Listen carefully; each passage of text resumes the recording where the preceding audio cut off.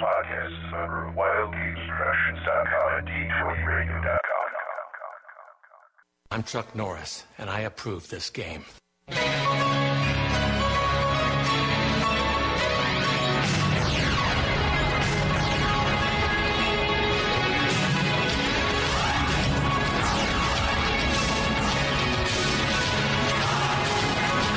Welcome to the Roll for Initiative Podcast. Roll for Initiative Podcast, volume number 3, issue number 115. DM Vince sitting alongside DM Nick. I'm back. Where'd you go? To the bathroom? No. Oh, well, that was quick then. Camping. Yes, camping. Oh, you went camping. Okay. Yes, more on that later. Ooh, okay. I can't wait to hear. So this week we got a special guest sitting in with us, coming live. Well, taped at the point you guys listen to it. The Web Warlock, you may know him as Tim Brannan. How you doing, Tim? Very good. Thanks for having me, guys. And if you're not familiar with Tim, he has been on the web for ever. Since the web started, Tim's been there putting stuff on the web as the Web Warlock. I remember him back from the AOL days. So yeah. Anyway, Tim's going to talk a little bit about himself now, Tim. So we're going to put you on the podium and the spotlight's on you. Great. Tell us a little bit about you were on the web when Al Gore invented the internet, Tim. Yeah, something like that. That's right. That's wonderful. Thanks. Help me find Man Bear later. Man Bear Pig. Yeah. Now go ahead, Tim. Yeah, that's probably going back. That's actually probably going back to the old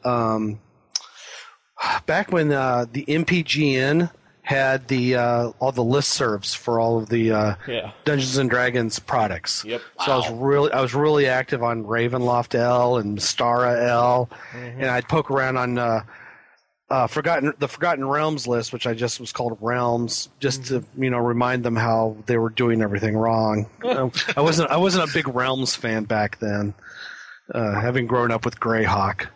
Yay, Greyhawk! Yep. Got to stick true to my roots.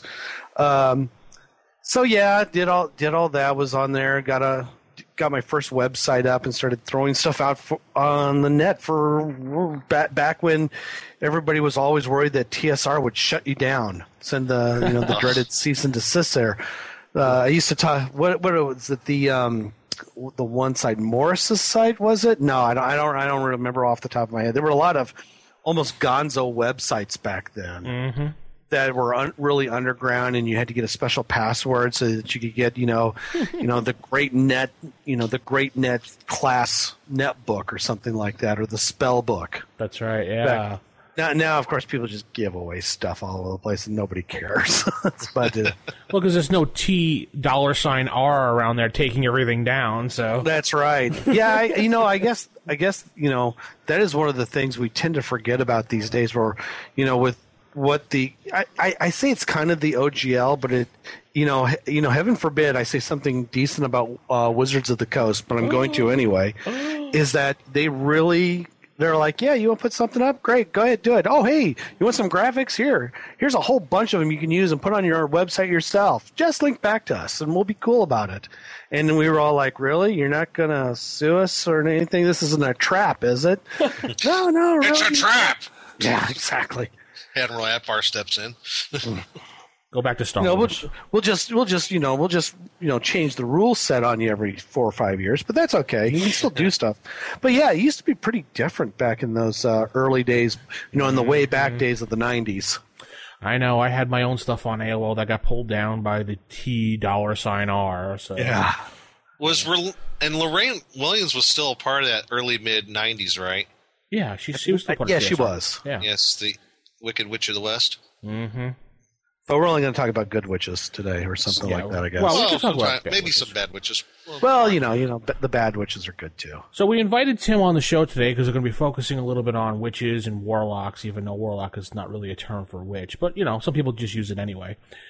So Tim can explain a little bit more about that since he's the Web Warlock himself. So that sounds really well, the Web Warlock. So, whatever. Exactly.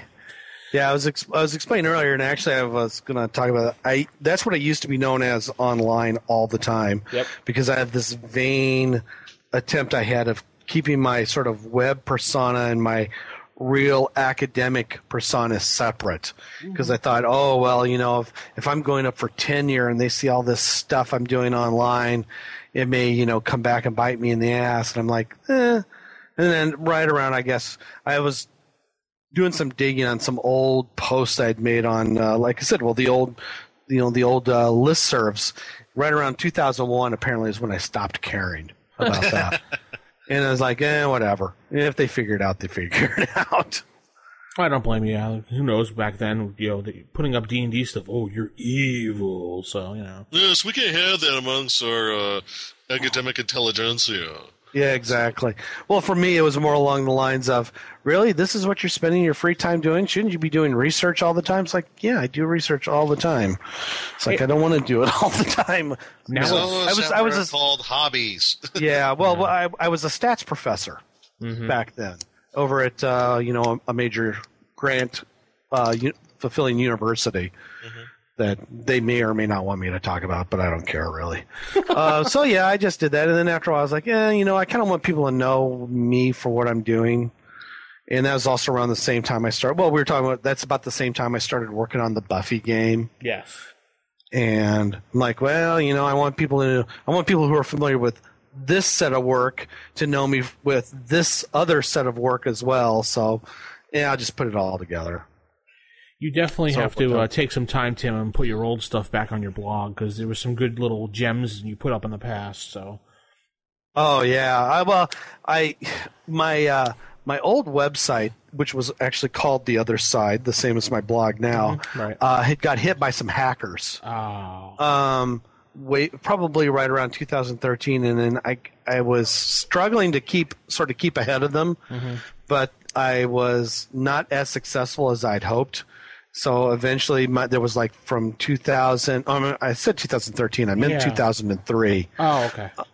And from there to 2005, there was I had nothing online whatsoever. And then that's when I decided to put my blog back up.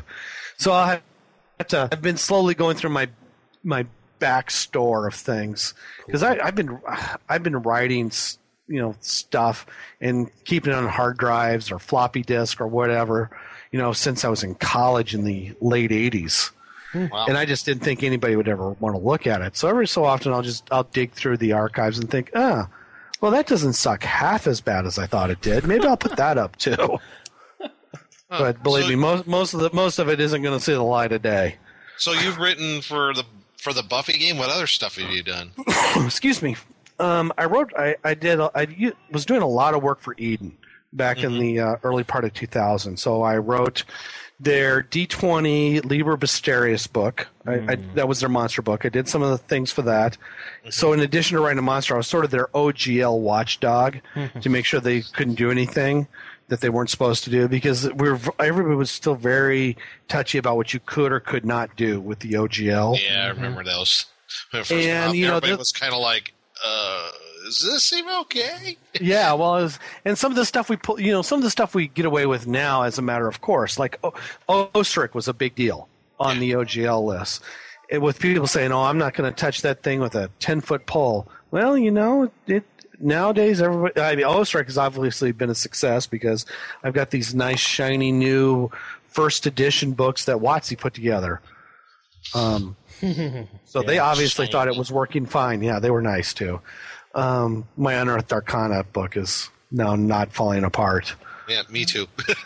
I guess I got lucky. So, mine's still good condition. So mine's in decent shape, but this one's obviously better. And like I mentioned before, my kids have just started in a first edition game. Oh, that's so nice. Now my first edition books get a lot more use. They've gotten more use in the last year than they got the 10 years prior. So having these new ones out, it's like, well, here, use these, and then these other ones that I have that are 30 years old, I'll just keep over here so that they don't get destroyed. But so I worked with Eden on Liber Mysterious, their D20 monster book, which led to working with them on Buffy. So I worked on the Buffy game. I wrote quite a bit of the Slayer's Handbook, and I worked a little bit on Monster Smackdown. Oh, cool! and Monster Smackdown was on. And actually, the one of the Kendra, the Slayer in Training package, came from one of the characters that I was playing doing playtests. A character by the name of Senan. She was this Indian girl living in England. And I thought, oh, well, she was a Slayer in Training. It was based off of a character that a friend of mine had created. And, I used Senan for a while. So she actually became the first Slayer in Training before there was ever such a thing on TV, which I was pretty happy about. So her stats live on forever now in the book. And did that, worked with some people on the Magic Box. And about that time, I was getting really burned out on Buffy. Wow, that Magic Box is the most hardest book to find out of that whole entire series. And mine I have signed by Amber Benson. Oh, wow. So she signed it right on her picture there on the front. Well, which actually led to, after working on that, I got really burned out on Buffy, both, as a game and as a show. And I started working with Amber Benson and Chris Golden on the Ghosts of Albion game, which I wrote. And Ghost, I have to say, is my baby. I love Ghosts of Albion. I really do. I worked harder on that game than I think I ever have worked on anything. Just a quick note, Tim. Anyone who's not familiar with Amber Benson, if you did watch the Buffy series, she was Tara on that series. That's right. Just in case someone was like, "Who's Amber?" So. Yeah, so they Amber Benson and Chris Golden were in England, and they did this BBC animation Ghosts of Albion, and there were 2 episodes of that, and there was a short story, and then they did some novels, and we've got the Game of the World. I guess the cheating shorthand way of describing it is Victorian age Buffy. Excuse me. So it does take place in the Victorian age. Uses the exact same system, and I actually remember I was showing Amber the first draft of the game. She had been in Chicago to do a convention, so I took her out to her very first Chicago deep dish pizza ever. Yay! Excuse me, sorry, I got a bit of a cold here. So we went out and I showed her the game, and she was very excited about the fact that she could play Buffy in her own world. Because she said if she was going to play, that's the character she'd want to play. I'm like, but Tamara is so much cooler, and I showed her. She goes, well, yeah, Tamara is cooler. Tamara, for those of you who haven't seen the BBC, she's the main character, and she's the one who inherits all this magic. So I worked a lot on that, and that was an absolute blast. I got to work with Amber. I got to work with Chris. They were really cool, and that was a lot of fun. Did you do any work with James Marsters or no? No, I didn't. To be honest with you, he's an interesting guy. I never actually gave him much credit. Really? To be honest with you, yeah. I was never a Spike fan. Well, obviously, I mean, I'm a fan of the Witches, so it was for me. It was Willow and Tara. Yeah. So, but after that, it's like it wasn't until after the show got done, and I was listening to the Dresden Files books on tape, whereas James Marsters is the one narrating them all. Oh, I didn't know he narrated the books. Okay. I'll be honest with you, he's fantastic. He is absolutely fantastic narrator of these, and he was living here in Chicago. During the 80s, he was part of Second City and all that other stuff. So he actually knows Chicago better than he knows Chicago better than Jim Butcher does. Oh, wow. Okay. Yeah, because Butcher, Butcher's like, I was going through the first book and I'm thinking to myself, no, we don't call that the JFK. We call it the Kennedy. But because, he lives in St. Louis where they've got a highway there that's called the JFK. Well, here it's not. Anyway, it's a Chicago thing, and we kind of get bent out of shape when you do things wrong. We don't have a conceal and carry law here, despite what it says in the Dresden Files books. They're still fighting about that in Springfield. But, once I get past all that, I'm like, oh, these are cool. These are awesome. And, of course, I have to admit it was James Marsters who really got me hooked into the books because – He's such a good actor, really. And I never gave him credit in Buffy, but it wasn't until afterwards that I gave him, the credit that he's actually due. Excellent job in Buffy and Angel, and an excellent job in Smallville as well. You know, I only saw one episode of him in Smallville, to be honest with you, but I thought he was actually very good in that. Mm-hmm. Torchwood, though. He was in Torchwood. Yeah, very good there, too. He was very good. Very different kind of character. So we let Tim talk long enough, so let him have a chance to breathe here for a second. Sure. Let's over and get into the show a little bit. Nick, tell us a little bit what's going on with the stars. What's going on there? Oh, yeah, we got some more stars here. So, just let you know, you get onto iTunes and you can look us up on the iTunes store.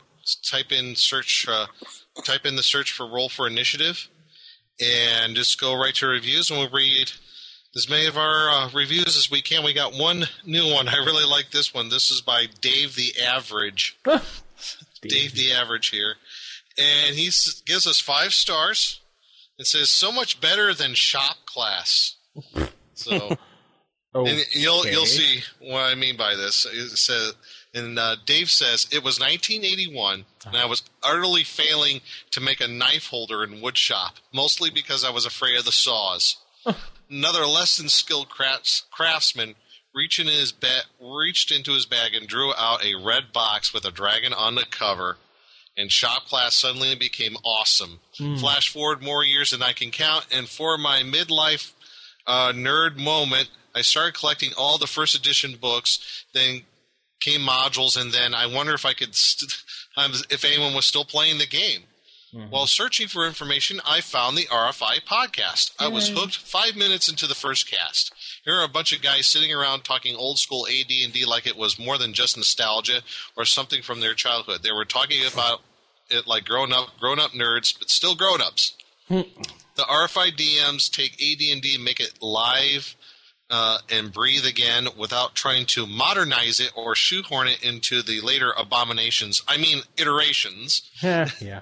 Blending classic TSR material with contemporary methods of play, RFI brings AD&D into the 21st century. Their interviews with the masters of the game and game masters strike the right tone between keeping their guests on topic and letting them sit back and just tell stories about the early days of gaming. The hosts are articulate, funny, and immediately knowledgeable on their subject matter. Not a mean trick when it comes to gaming where the fans will leap on an error like the last Mountain Dew.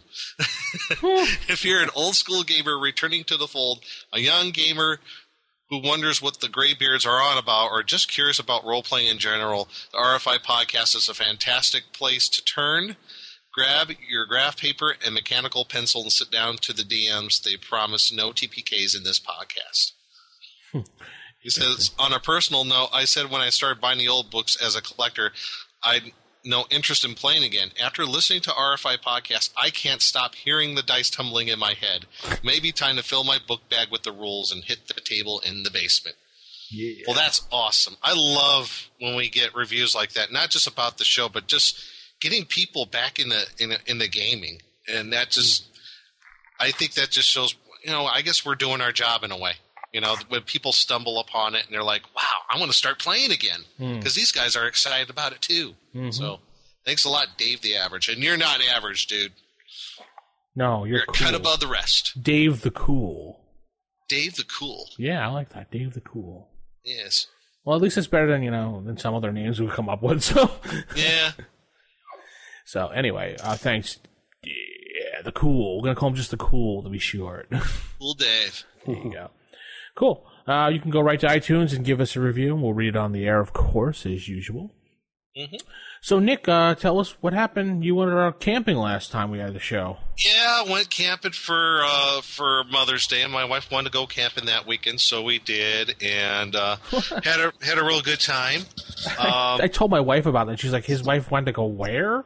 It's like, it's her way to get away from it all, just relax, and of course, I did my awesome ribs for everybody. I keep missing those, Nick. Every time I come towards Gen Con, you're supposed to make them, and I forget to ask you. I know. I'll give you the recipe. It's really easy. Or you come by, I'll make them. Okay. But, had a real good, enjoyable time. And in that time, we also did my friend Jeff, his campaign. Where it's kind of, I don't know if I mentioned this before, but it's kind of like it's a real cool take on, like, I guess you'd call it Game of Thrones kind of thing. going on. So it's really a humanocentric kind of world. There's a lot of intrigue and plot twists and stuff going on. So that's been going on. That's pretty cool. And that's pretty much it. Cool. Yeah, my game was this weekend finally. Yay! And we picked up. We had the group was narrowed down to about 5 players. Had kicked one person out for doing 2 no-shows and signing up to the games. Another person went on an internship for about another half a year, and then another person just didn't show, so we just kind of wrote him off. And then all of a sudden we're about to play, and 2 players show up to my game this week from the other group that we have in our little system going on. Remember I spoke how we have 2 groups now, Nick? Yes, Yeah. yes. So they showed up and they're like, "Can we join your group?" I'm like, "Yeah, sure." So they walked out of the other group because there was a discrepancy with the other DM. Yeah, and I've asked them. They said it was cool to talk about it. So basically, what happened is they were using a charm person spell, and let me talk about this 1 second. The player who was using it hadn't played in probably 20 years. He said he was just coming back to the game, which is cool. Right. And the other guy who followed along with him has never played role-playing games or this edition at all. So he just kind of followed along. So they used Charm Person on a bugbear and another creature. Okay. And they said to the DM, "Is it okay if we do this like this?" And he said, yeah, sure. So I guess the DM, after them playing it and using these 2 creatures as attack dogs and everything and kind of breaking everything in the adventure, he read it during the week and decided, no. So he came back this past weekend with this whole written-out speech about how players should know the rules, and it's not his job to know the rules. And Whoa, yeah, really? Yeah. It's not his job to know the rules, and they shouldn't be trying to put something past him. And for that, he's not being malicious, but he's going to punish the players by not giving them any experience and taking everything away from them from last adventure, including the creatures. And top on that, Nick, the Charm Person spell was no longer allowed in his world or adventures anymore. Whoa. Yeah. Really? He had a whole thing written out and he read to the group. Wow. Wow. Hello, ego. Yeah, and this is also the same DM in the same group that took the Paladin's powers away because the Paladin slit the throat of a hobgoblin they captured. And the hobgoblin wouldn't answer any questions, so instead of just letting him live, he killed it. Okay. He said that was a dishonorable kill, and now you lost all your powers. Oh my gosh. Wow. I don't know who this guy is, but he doesn't really... It sounds like a lot of just DM fiat and big ego and what I say goes. And he can't admit when he made a mistake. Yeah, and they came over and they were just like, "Can we play?" And I was like, "Yeah." And they told me what happened. I was like, "Oh, wow, yeah." You won't find any of that here. You know, that's funny that you mentioned that, though, because there was a thread somewhere. I think it was on Dragon's Foot. It's like, and I think it's about like if a DM, if you make a mistake, do you fess up to it? And yeah, yes, you do. You know, a DM makes a mistake, and players make mistakes too. You know, what you said, the one guy hasn't played for 20 years, other guy not at all. Mm-hmm. And you know what? You make mistakes. Just all he had to do was say, "Hey, okay, this is what the rule is. You know, I should have known it. You guys should have known it. Maybe read up a little more. Okay, we'll move on." Enough said. Done and done. Yeah, you know? he took everything away from them. Okay, he should have just said, "Listen, I screwed up. So let's just retcon it that the creatures ran away in the night. I'm sorry, I made a mistake. It's supposed to, I thought you were using Charm Monster, which should have been used, not Charm Person. We read it wrong. Moving forward, let's just move on with this." And they probably would have just been like, "Oh, okay, cool." Right, but no, he had to write out a whole thing. A whole thing, a whole speech he had to read and tell them how the game is supposed to be played and what adventurers are not out to pick up. See, apparently these guys were in the group were taking weapons from monsters or orcs or whatever, collecting them and selling them for gold or silver. What's the problem with that? Because they were using it to gain XP as well, which he has a problem with apparently as well. So I said, then just don't give that gold for XP then, or XP for gold. Yeah.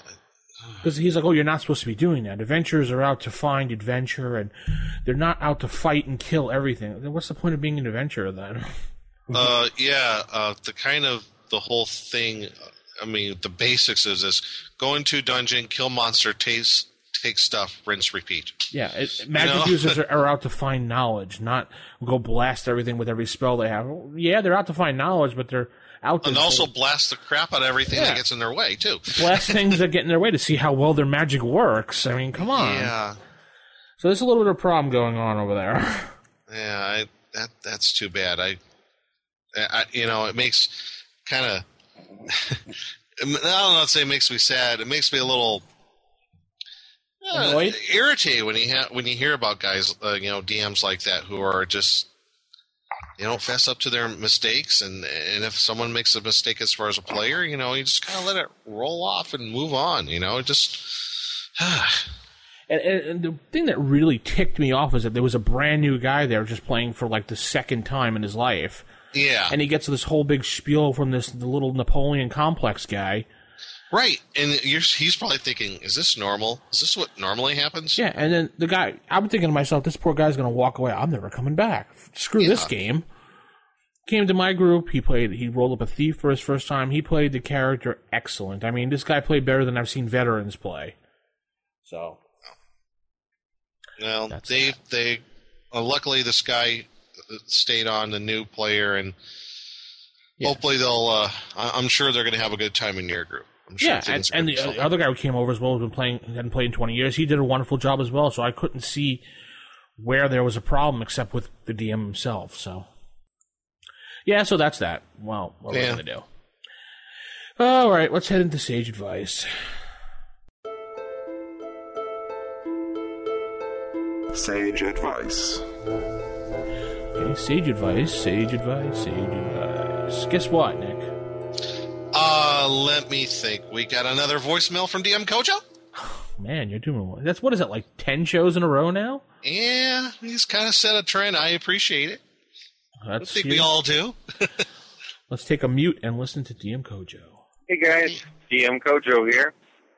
Just was listening to the latest episode and your discussion of critical hits.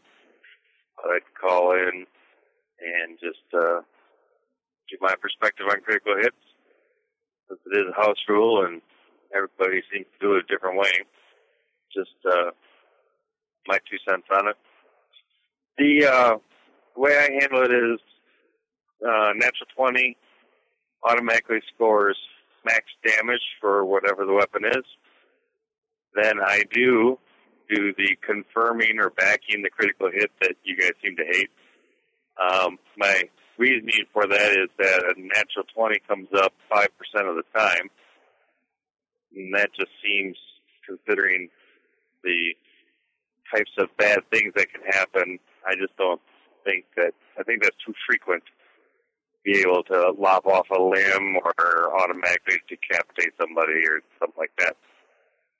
So I do have my players then roll another 20 if they get a 16 to 20, so basically an additional 25% chance, then they actually get the full effect of the critical hit.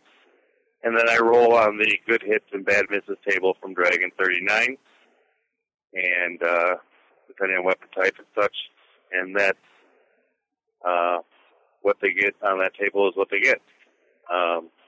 So, just my take on it. Fumbles, same way. A 1 is not an automatic fumble necessarily.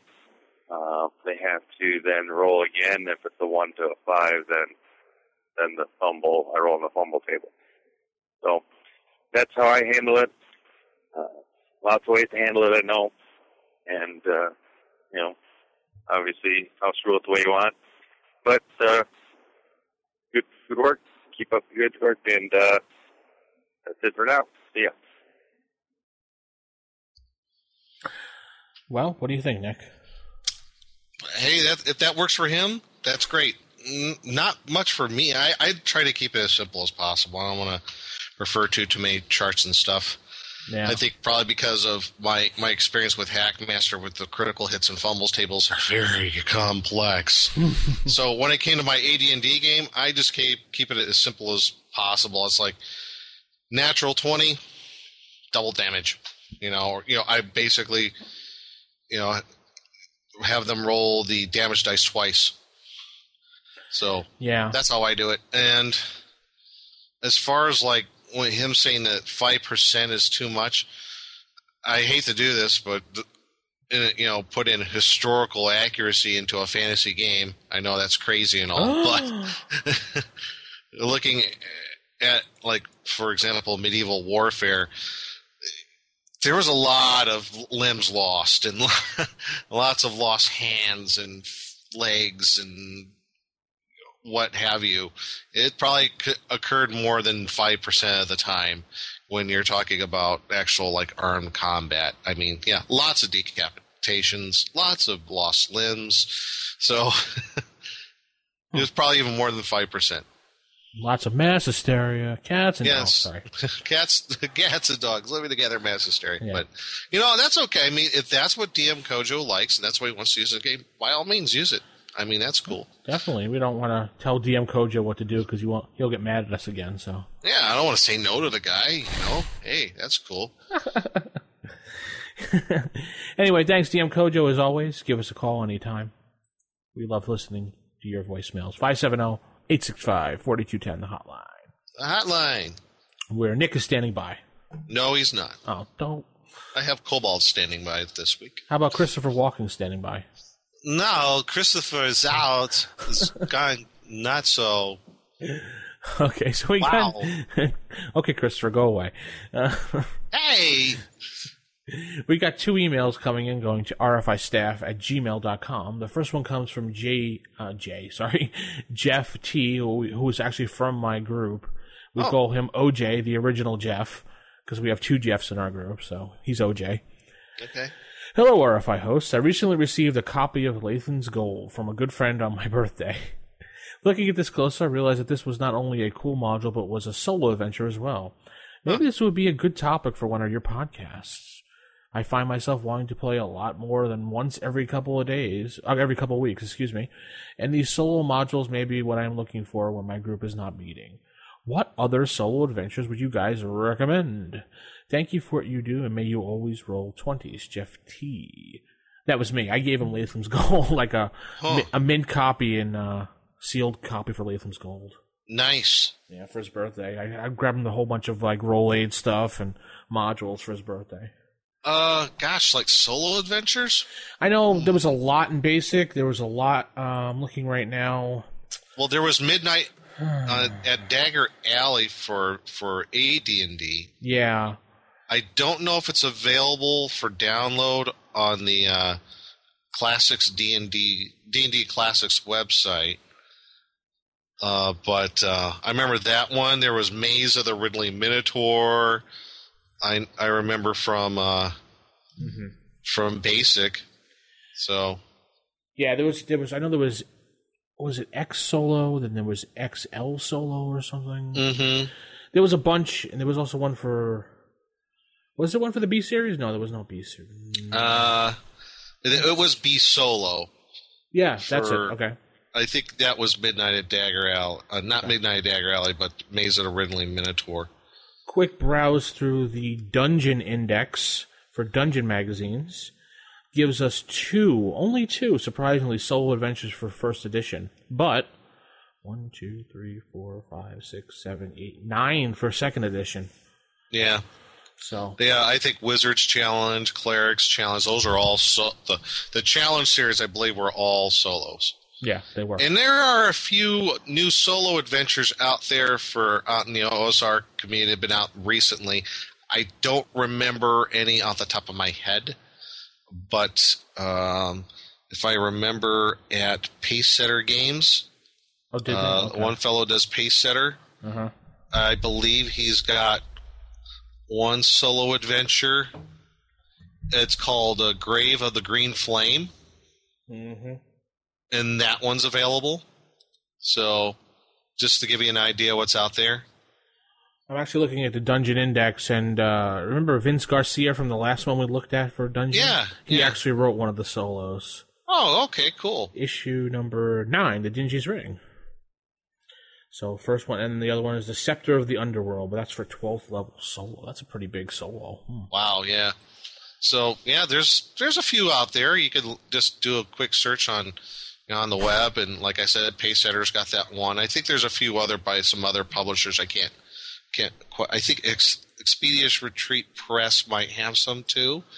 So I'm looking up on their website, on their books.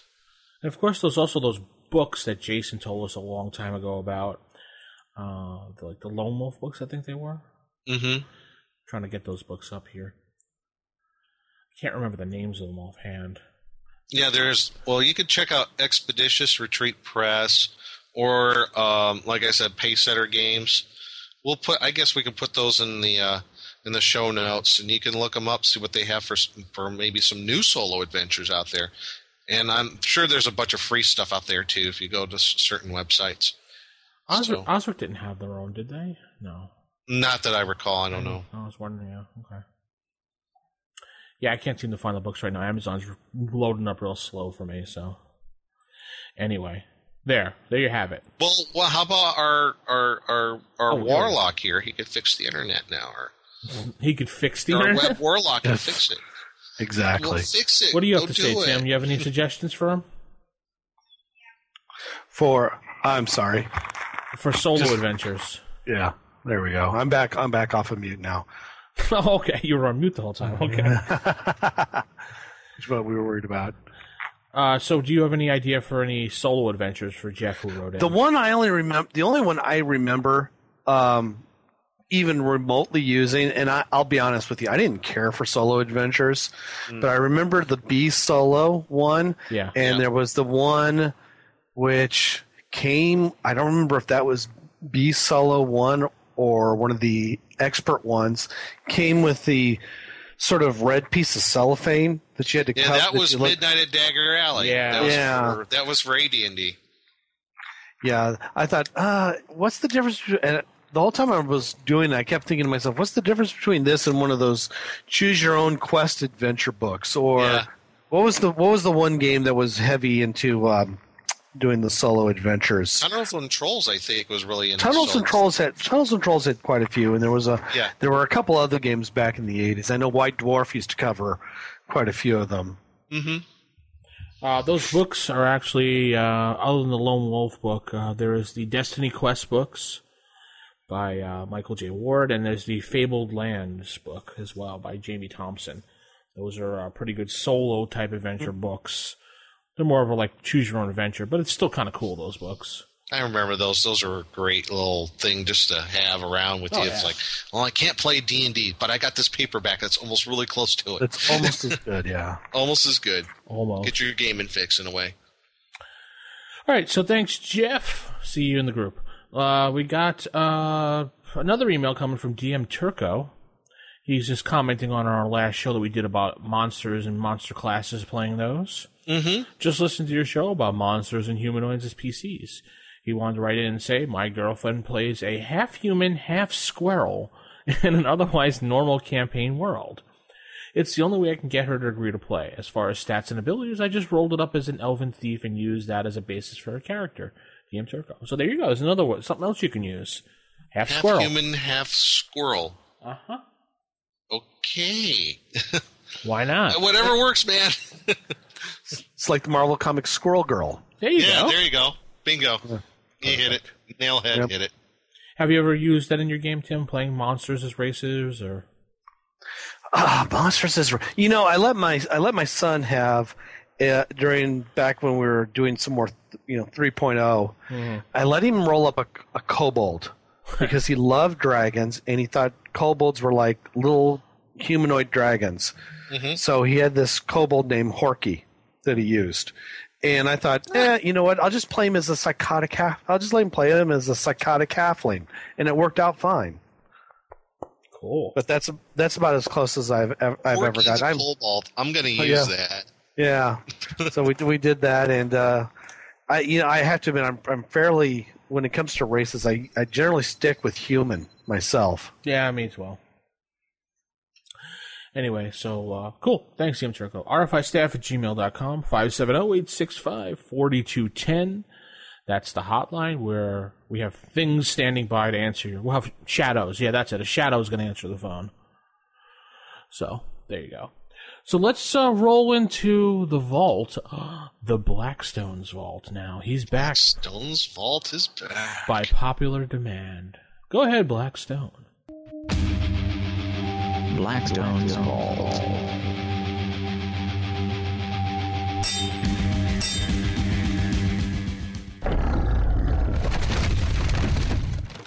Hello, everyone, and welcome to another long-awaited episode of Blackstone's Vault. So sorry I've been away for so long, but this is your host, Blackstone.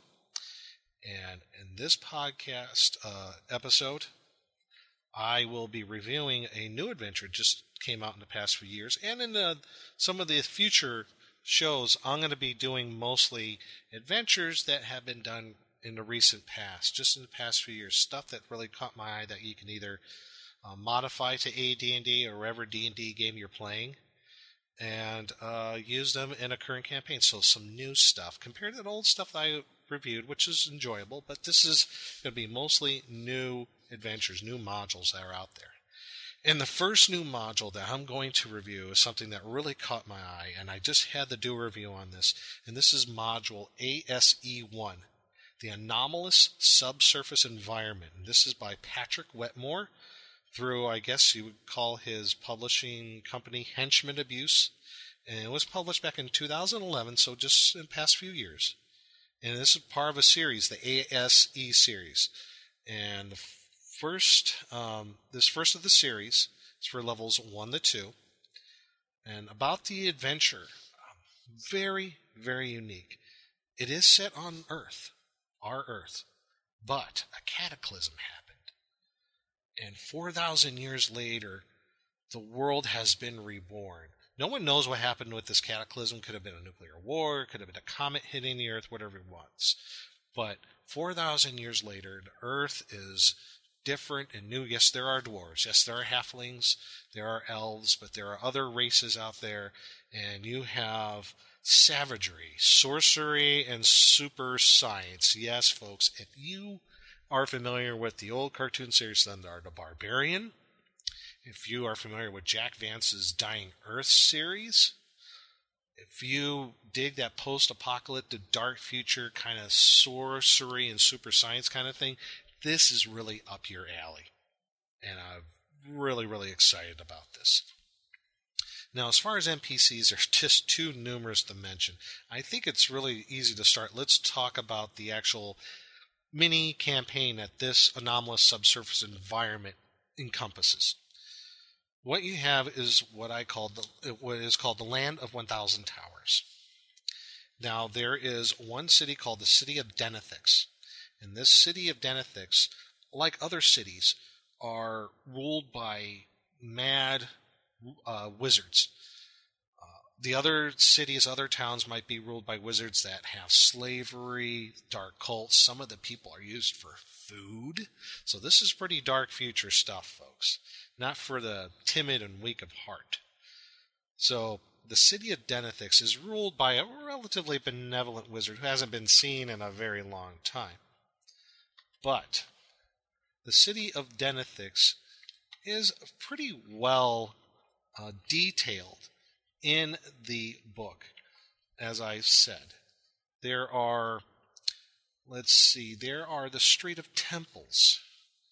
There's the Street of Upright Living, the Street of Worthy Servitude. Now, there's a good map, a fairly decent map with all little buildings and everything, and it has just a few areas that are pointed out on the map of where the main temples are, where certain palaces are, where the river is. Everything else needs to be detailed by the dungeon master, and that's okay, because there's enough here to really whet your appetite. Now, further on about this city is you have the different factions inside the city. You have the Exalted and Chosen Brethren, which is basically the city council. You have the Unyielding Fist, which are the enforcers of the law. You have the Star Courts, which is obviously the judicial system. You have the Society of the Luminous Spark, which are a group of secretive abolitionists who are trying to fight for freedom for all slaves. And you also have one called the Church of Starry Wisdom, which is a church devoted to the crawling chaos himself, Nyarlathotep. Yes, there are Cthulhuid-type creatures in this campaign.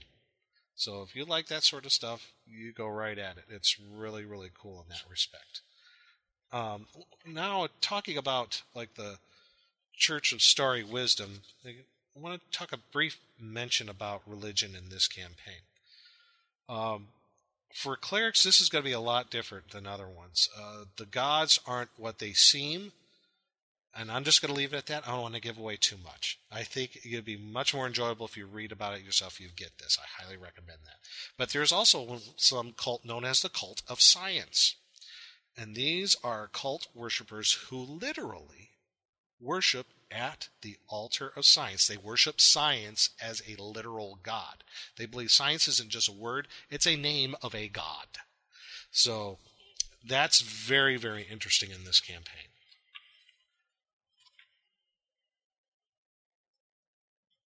Now let's get into the outlying areas outside of the city of Denethix. You have as the aforementioned Land of 1,000 Towers, you have a place called the Worthless North, where your barbarian tribes come out of. You have the Forbidden Vale, which I quote, has rumors of crystalline trees and multi-dimensional apes that stalk between the glittering trunks. You also have a place called the Ceratopian Plains, where various types of herd animals like cattle, bison, protoceratops, and triceratops roam. So yes, there are dinosaurs in this campaign world. So that's just a few ideas on some of the places that are outside in the area, the region of the Land of 1,000 Towers. And what I like is there's just brief, maybe 1 or 2 paragraphs detailing each area. And it's really up to the DM, again, to flesh it out. But there's enough here to really get your imagination going. And I think that's really good. In many respects, there was kind of like in the writing is a very World of Greyhawk folio setting kind of vibe here when I read through this. So really enjoyed in that respect. Now, going beyond that, I want to talk about some of the races. You have dwarves, elves, humans, and halflings. Particularly about the dwarves, elves, and humans, they're a little bit, or dwarves, elves, and halflings, they're a little bit different than your normal fantasy campaign setting of these demi-humans. They have what's not really infravision, it's called wide spectrum vision, which they can look at something called sick light, which is really gamma rays, and they could identify what is known as sick rocks, which is plutonium or uranium, but they call it sick rock, and it gives off the sick light, so it makes people sick. Basically get radiation poisoning. Another thing are the goblins, and the goblins are more of a degenerate creature than in other fantasy campaign settings, because they reproduce the goblins in this world reproduce by having like a spore or growth come off their body. They stick it somewhere and they smear like feces and other excrement along the thing, and it grows, and it just becomes another goblin.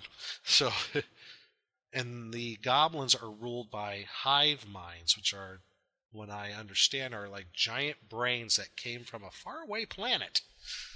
So, yeah, the goblins are a lot different than other places. So, yeah, that's just a little bit about the races of the world, that the anomalous subsurface environment, which bear in mind, yes, there I am getting to the actual dungeon itself, the anomalous subsurface environment, which is in itself huge.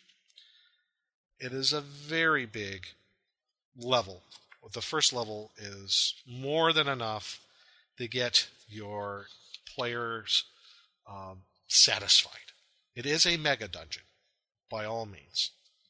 And this mega dungeon, how it first came about was when thousands of years ago, when this cataclysm happened. Before that, there was a mining company that found this weird place that they dubbed the anomalous subsurface environment. And they were able to conduct experiments in this place that they couldn't do anyplace else. And they dug out caverns and tunnels and passages, and they added to this place, and eventually the place got locked down. People got stuck there. Other creatures were in there over the thousands of years. And there's a nice little introductory way on how the adventuring party is to find a map to get to is essentially the gatehouse on how to get to the anomalous subsurface environment. So they go to a lair of the Mokhtars. Mokhtars are one of the races which it's really in this game world a version of the Moks, like Ukla the Mok from Thundar the Barbarian fame. They're kind of like that. They kind of look like lion men basically, but they're called Mokhtars. They can't talk. They speak in growls, grunts, howls, and what have you, just like Ukla did. So you go to the Mokhtar lair. You might have to fight them. You find the map to go to Mount Rendon, where the gatehouse and then eventually the anomalous subsurface environment is. So you go to the gatehouse area. There are your standard green slimes. There are a few other wandering monsters that will be in, like a bear. But there's also some other new things, like as far as new monsters, like automatons. And there's lesser and greater automatons. They're basically robots, in a way. You also have radioactive sturges. Yeah, sturges that are radioactive, yellow molds. Another new monster is a dust ghost. So, and by the way, there are lots of new monsters in this adventure. And when you're going through this, basically, this gatehouse area is like you're going through a laboratory in a way. You're going through these halls that are made of these new materials like argonium, which is a kind of a plastic material infused with another type of material called protonium, which protonium is a type of metal that could only be produced in the anomalous subsurface environment. So you have these two different materials, and various armors and weapons can be produced from these things, and they have a bonus value associated with them. And they also radiate magic when you create things with them. So you're going through all these different offices. You eventually get to an access shaft so you can get to the lower levels. And that's when you get to the entrance of the dungeon. And the entrance of the dungeon is rather interesting because it's basically an elevator. And once you take the elevator down, what happens on the outside, and the players don't know this, but outside, automated machinery has begun excavating entrances to the deeper levels of the dungeon. And giant searchlights are rising from the overturned soil to illuminate the sky. So when they go into the dungeon, it's been announced to the whole world. Now, the interesting thing about this dungeon is that not only is it huge and well laid out, but there are factions within inside this dungeon that that the players may be able to play off against each other. Like there's in the first level here, you have 3 different factions. You have the Screechmen, which are basically degenerate humans that all they do is yell and screech really high because they're blind, and that's how they do their echolocation with this screeching. You have goblins, and you also have Morlocks. If you're familiar with the old movie and the book, The Time Machine, yes, these are those Morlocks. So you go into these various, and it's just so big. It's so huge. I am really amazed with it, and very well laid out. So you're going against the Screechmen. You're going against a whole bunch of new monsters, Jawheads, which are really nasty. They're black four-legged creature that have basically 4 jaws.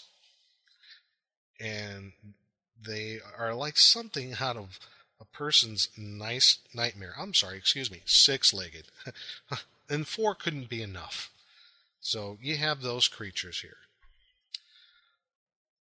There's so much stuff to the first level. I just can't even begin to tell you all the different new and innovative things that are in the first level. I think the best way to describe this to you is that there are some interesting traps. There are some interesting new monsters. There are some interesting and fascinating new magic items and riddles. There's just a little bit of everything in here that I can't even begin to describe in just one review.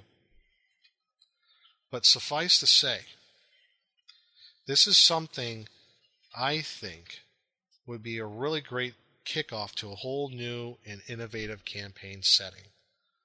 For a DM who likes myself, who's been craving for something new and original in a campaign world, and I think this really fits the bill. Again, just to kind of give an idea, like some of the new monsters, you have the automatons, you have greater and lesser ones. You also have blade zombies, which are zombies that have basically dagger blades sticking out of their hands and their eyes. You have corpse jellies, which are jellies which a jelly-type creature which attaches itself to skeletons. There are the dust ghosts, giant earwigs, goblin spiders. You have the Mokhtar, as I told you before. Then there's this one I thought was really interesting, the Sasquatchtron, which is a Bigfoot with a crab claw arm and a bulbous head that looks like it has like electronics in it. So it's really interesting, and just some really cool stuff in here, in my opinion. So I'm kind of stumbling over myself because I think this is such a fascinating adventure, and I cannot wait to start another campaign with this. The only thing I guess I think that wouldn't be so good for anybody is if you don't like anything beyond what we consider quote unquote normal D&D. Now this adventure and the subsequent adventures have been written for a Labyrinth Lord. So converting it over to D&D or AD&D will not be much of a problem. I did maybe like 2 pages of notes to convert it over to Advanced Dungeons and Dragons. So that'll be a real piece of cake. So in my opinion, this is probably the coolest thing I have seen in years that's come out of the old school Renaissance. As far as where you can find it on Lulu. You can print it on either print on demand or PDF. So you have both ways that you can get this, or you can go to henchmanabuse.blogspot.com and go there and see if there's any other updates. Now, what's next after this is ASE 2-3. There's the second and third levels of the anomalous subsurface environment. And from what I can tell, there are going to be more. I think there's going to be at least 6, maybe 7 levels after it's all said and done. And AS 2-3 is out. It just came out just in the past few months. So that'll be my next review. So that was my review on ASE 1, Anomalous Subsurface Environment, again by Patrick Wetmore for the ASE series, and it's for first and second level characters. And I hope you guys go out and buy this, either get the printed copy or get the PDF copy. I am just so blown away by this. If you want to have the Dying Earth series kind of come to life with some Thundar the Barbarian in there, thrown in there with some lasers, and yes, there are laser weapons, and there are 6 guns, and there are machine guns in this, but it's all well balanced and well put into the whole campaign world. I just think this is probably the most innovative and fun things that's come out of the old school Renaissance since it really started. So again, this is Blackstone signing off, and may all your hits be crits. Oh, what'd you guys think of that? Stunk. Oh, well, hey. No. Awesome to hear. I'm telling you, that adventure mini campaign, that whole thing, awesome stuff. Really is. That anomalous subsurface environment. Gotta look it up. It's still some of the coolest stuff I've ever seen out there. So, Nick, I've been noticing that the Blackstone check and the Nick check have been going to the same house. So I don't know what you're talking about. Uh-huh. And both are signed in the same handwriting, Nick. What's going on there? That's a lie. Uh-huh. Okay. Blackstone's your brother, right? Uh-huh. Yeah. So what do we got? Yes, he's my evil twin. Yeah. So what do we got in Table Manners this week? All right. In Table Manners this week, we are going to talk about the witch. She's a witch. Yay. We're mostly going to be focusing on the Rolaids Witches Supplement 747, which is made by Mayfair. Yay. Yep. Here in Chicago. Yeah. Yep. Over by deer. Henceforth, we have the Master of Witches, or Warlocks, or whatever you want Something to call like that. More witches! Oh. Yeah, more witches, that's right. First, we'll get out of the way. Witch is a general term for male and female, and warlock, obviously, is really kind of just calling someone a liar or someone that breaks promises. Mm-hmm. How it got turned into the term for using a male witch, I don't know that. Maybe you can help us with that, Tim. The term warlock came from the old Scottish word verloga, and it just sort of got confabulated with witch as being a male witch, though, like you said, a male witch is actually a witch.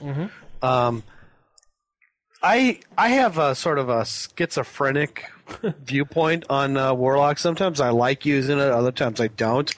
I did a second edition netbook for witches back when I was, web warlock, and I was like, oh no, don't do it. It's like insulting.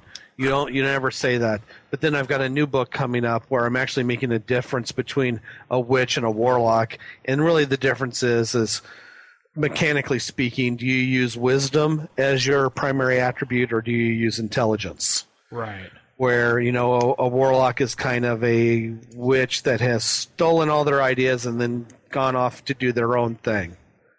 Without, necessarily, quote unquote, the baggage of the religious aspects. And that way I'm sort of having my cake and eating it too. Nice. So I still get to do both. And, I've had a couple of books out before about it, and then I always get these emails from people. It's like, oh, but I want to play a warlock. I'm like, all right, when you do your character sheet, instead of writing witch, write warlock, and you'll be good. And then if you want to play him evil, the part where it says alignment, put evil, and then you're great.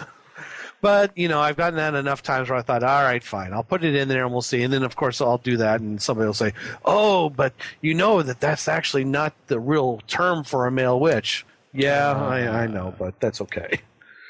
I don't necessarily believe that I have to keep the same opinion on these things all the time. I've been doing this for a little bit, I guess. Yeah. So I'm allowed to change my mind every so often. Yeah, I remember when I was younger playing the game and those Warlock movies came out. I was like, oh, I want to be like the Warlock guy. So I was searching, looking for Warlock stuff, and then there was always witch. Yeah. And I was like, all right, I guess, whatever. Apparently they brought the term in, I guess, in fourth edition, right? It was official, maybe? They brought it in? There's an official Warlock class in fourth edition. Yeah, that's it, okay. And it's actually not a bad class. They had brought in later in the third edition, there was a warlock class, and the whole idea was this is somebody who, sells off pieces of their soul so that they can get power, which is a neat idea, something you never would have seen, under the second edition AD&D. Oh, no. Regime. No, they completely would never have done that. And the class was very popular. I guess. I mean, I don't ever remember playing it in 3rd edition myself. So when they brought it in for 4th, it was one of the core classes. Yeah. You know, it was in the very first, player's handbook. Yeah. And it's kind of a neat class. They have a witch now too, which is what amounts to a subclass of the wizard, which I'm not thrilled about, but dating all the way back to the those player's handbook supplements, like the complete wizard's handbook for 2nd edition. There was a witch class in that as well. Well, yeah, and it was just a it was a kit, what they used to call it back then, for the 2nd edition wizard. Yeah, that's back when they were writing anything under the sun and publishing it back then. Yes, I do recall that. Of course, I bought it. I mean, we complain that they do this stuff, but yet I was right there. Oh yeah, I gotta have that. Like rats at a feeder bar, Exactly. So, reading through this book, we'll go over some just overall impressions of this book. I know, Tim, you've had this book and probably slept under your pillow or something at one point, but I have to say, reading through this book, I don't know if I really liked it because it was kind of stereotypical for a lot of things I've noticed. I know it's not supposed to be, but it's like they took a stereotypical point of view and just went, that's what it is. Well, yeah. Now, I generally speaking, I liked Mayfair. I liked their products. I mean, they were responsible for 2nd edition Chill, which I absolutely adore, the game Chill. And when this came out, I remember grabbing it right away. I bet. And I see what you're saying about being stereotypical. It's very stereotypical for what the late 80s, early 90s for what what we're thinking of. I mean, we just got past the 70s, the cult revival. So nowadays, I look at it, and I'm like, well, maybe it's not stereotypes. Maybe this just it's just ideas writ large, so that they can try to include everything. Right. I give them credit for doing different traditions. Yes. Yeah, that I thought was kind of cool how they split up in the different chapters like that, with just starting with the I guess the ancient or classical and kind of working its way right. up. Exactly, and I thought that was cool because you do any sort of, even the most cursory research on witches throughout the ages, and you realize, well, we're using one word to really describe just a whole bunch of different things. And maybe some of them, we would classically call wizards, and maybe something is, would fit the more of the AD&D mold of cleric. But I think they did a pretty decent job with this. I wasn't thrilled with the Darini as being a witch tradition myself. Yeah. That's where the end. I thought that was odd too, because I think some of us recall. I know one of my favorite issues of Dragon. I think it was Dragon issue 83. It was all Psionics class, and the Darini are like Psionicists. So I was I thought it was kind of odd that they threw the Darini here. I was like, really, as witches? I did really, maybe it was my previous Dragon magazine knowledge. I just, it seemed real off to me, and I had just actually the one and only original D&D game, using the honest to goodness little brown books, was a Darini game where we used the old psionics from Eldritch Wizardry. And we were all Darini characters, and we all had psionics. So I mean, I had this character who was 14 years old, and he ended up with a strength of 18, but an intelligence of like 12 or something like that. So 12 is actually not that bad, but when you think about, at the time we said, oh, well, he's big, dumb, and can psionic blast people all the time. Which was, a game that we were trying to make more into this is a mental game. This is, we're going to do courtly intrigue and things like that. I'm like, great, I got a guy whose best attributes are busting people over the head with a sword. But, for me, that really colored how I saw what Darini should be, even if it isn't what they really were in Catherine Kurtz's books. And then I got this, I'm like, well, that seems like it's really in left field. Yeah, everything else I found. Yeah, everything else I kind of got the feel for. I mean, the classical, okay, that's cool. Voodoo, more of a stretch, but I get it. They threw in the Wicca ones in there, which I thought was the neo-pagan stuff. Yeah, which I thought was probably skirting a little too close to, Gardarian sort of witchcraft. But it's like, okay, that's great. I don't see them in the D&D games much, and of course, like people have probably said the exact same thing about the stuff I've written though too. So I wouldn't be surprised by that. But yeah, I mean, I enjoyed this. I still have my copy. And I go to it every so often where I think, oh, well, if I ever go back to the well to get some more ideas and think, maybe I'll take, Julie Wyvern Spur, one of the NPCs they have in here, and restat her under one of my systems just to see what she'd look like. Mm-hmm. Yeah, that's how many times I've gone through this. I have the NPCs more or less memorized, which is actually kind of sad if you think about it. I thought the classical entry was very interesting. Mm-hmm. How they wrote it up as far as where the tradition, allegedly came from. When we're talking probably like in the chapter, let everybody know when they're talking about like classical witches, they're talking like ancient Greek, Assyrian, Babylonian kind of that part of the classical era. I thought they did at least from my knowledge, I thought they did a pretty decent job with it. Kind of, especially with the Greek part when they're talking about the mystery schools, right? That was a very good part of that when you're talking about, especially ancient Greece and how the mystery cults, how they were, a pretty important part of Greek society, right? And then it got to this World of Fairy thing. I thought that was kind of odd. Now they kind of jumped to the 19th century here and talk about these type of the powers and the idea witches? Of what witches were from 19th century. I thought that was a little weird. The medieval witches you're talking about, Nick? Well, that was kind of before the medieval one. Because they're talking about fairy magic. Oh, yeah, those ones, yeah. Yeah, that fairy magic section I thought was kind of odd. That's definitely some more of the there was a book that was out around the same time called The Fairy Cult in Western Europe. Right. And they obviously, were very influenced by that, which is fine. I mean, I see what they were trying to do, but, I mean, it sort of removes it from where it got started and sort of putting it back into a D&D framework. Granted, though, it's no weirder than trying to put druids in a medieval society. Right. And we got that, in the first player's handbook. So, right. Yeah. Now, I thought they did a fairly decent job too on the Chapter 4 medieval witches section. Yeah, I was like okay. That one. If they use Artemis or Diana, the Dianic cults, and that's it. In a way, when you're talking about the ancient tradition, it kind of goes into the medieval era.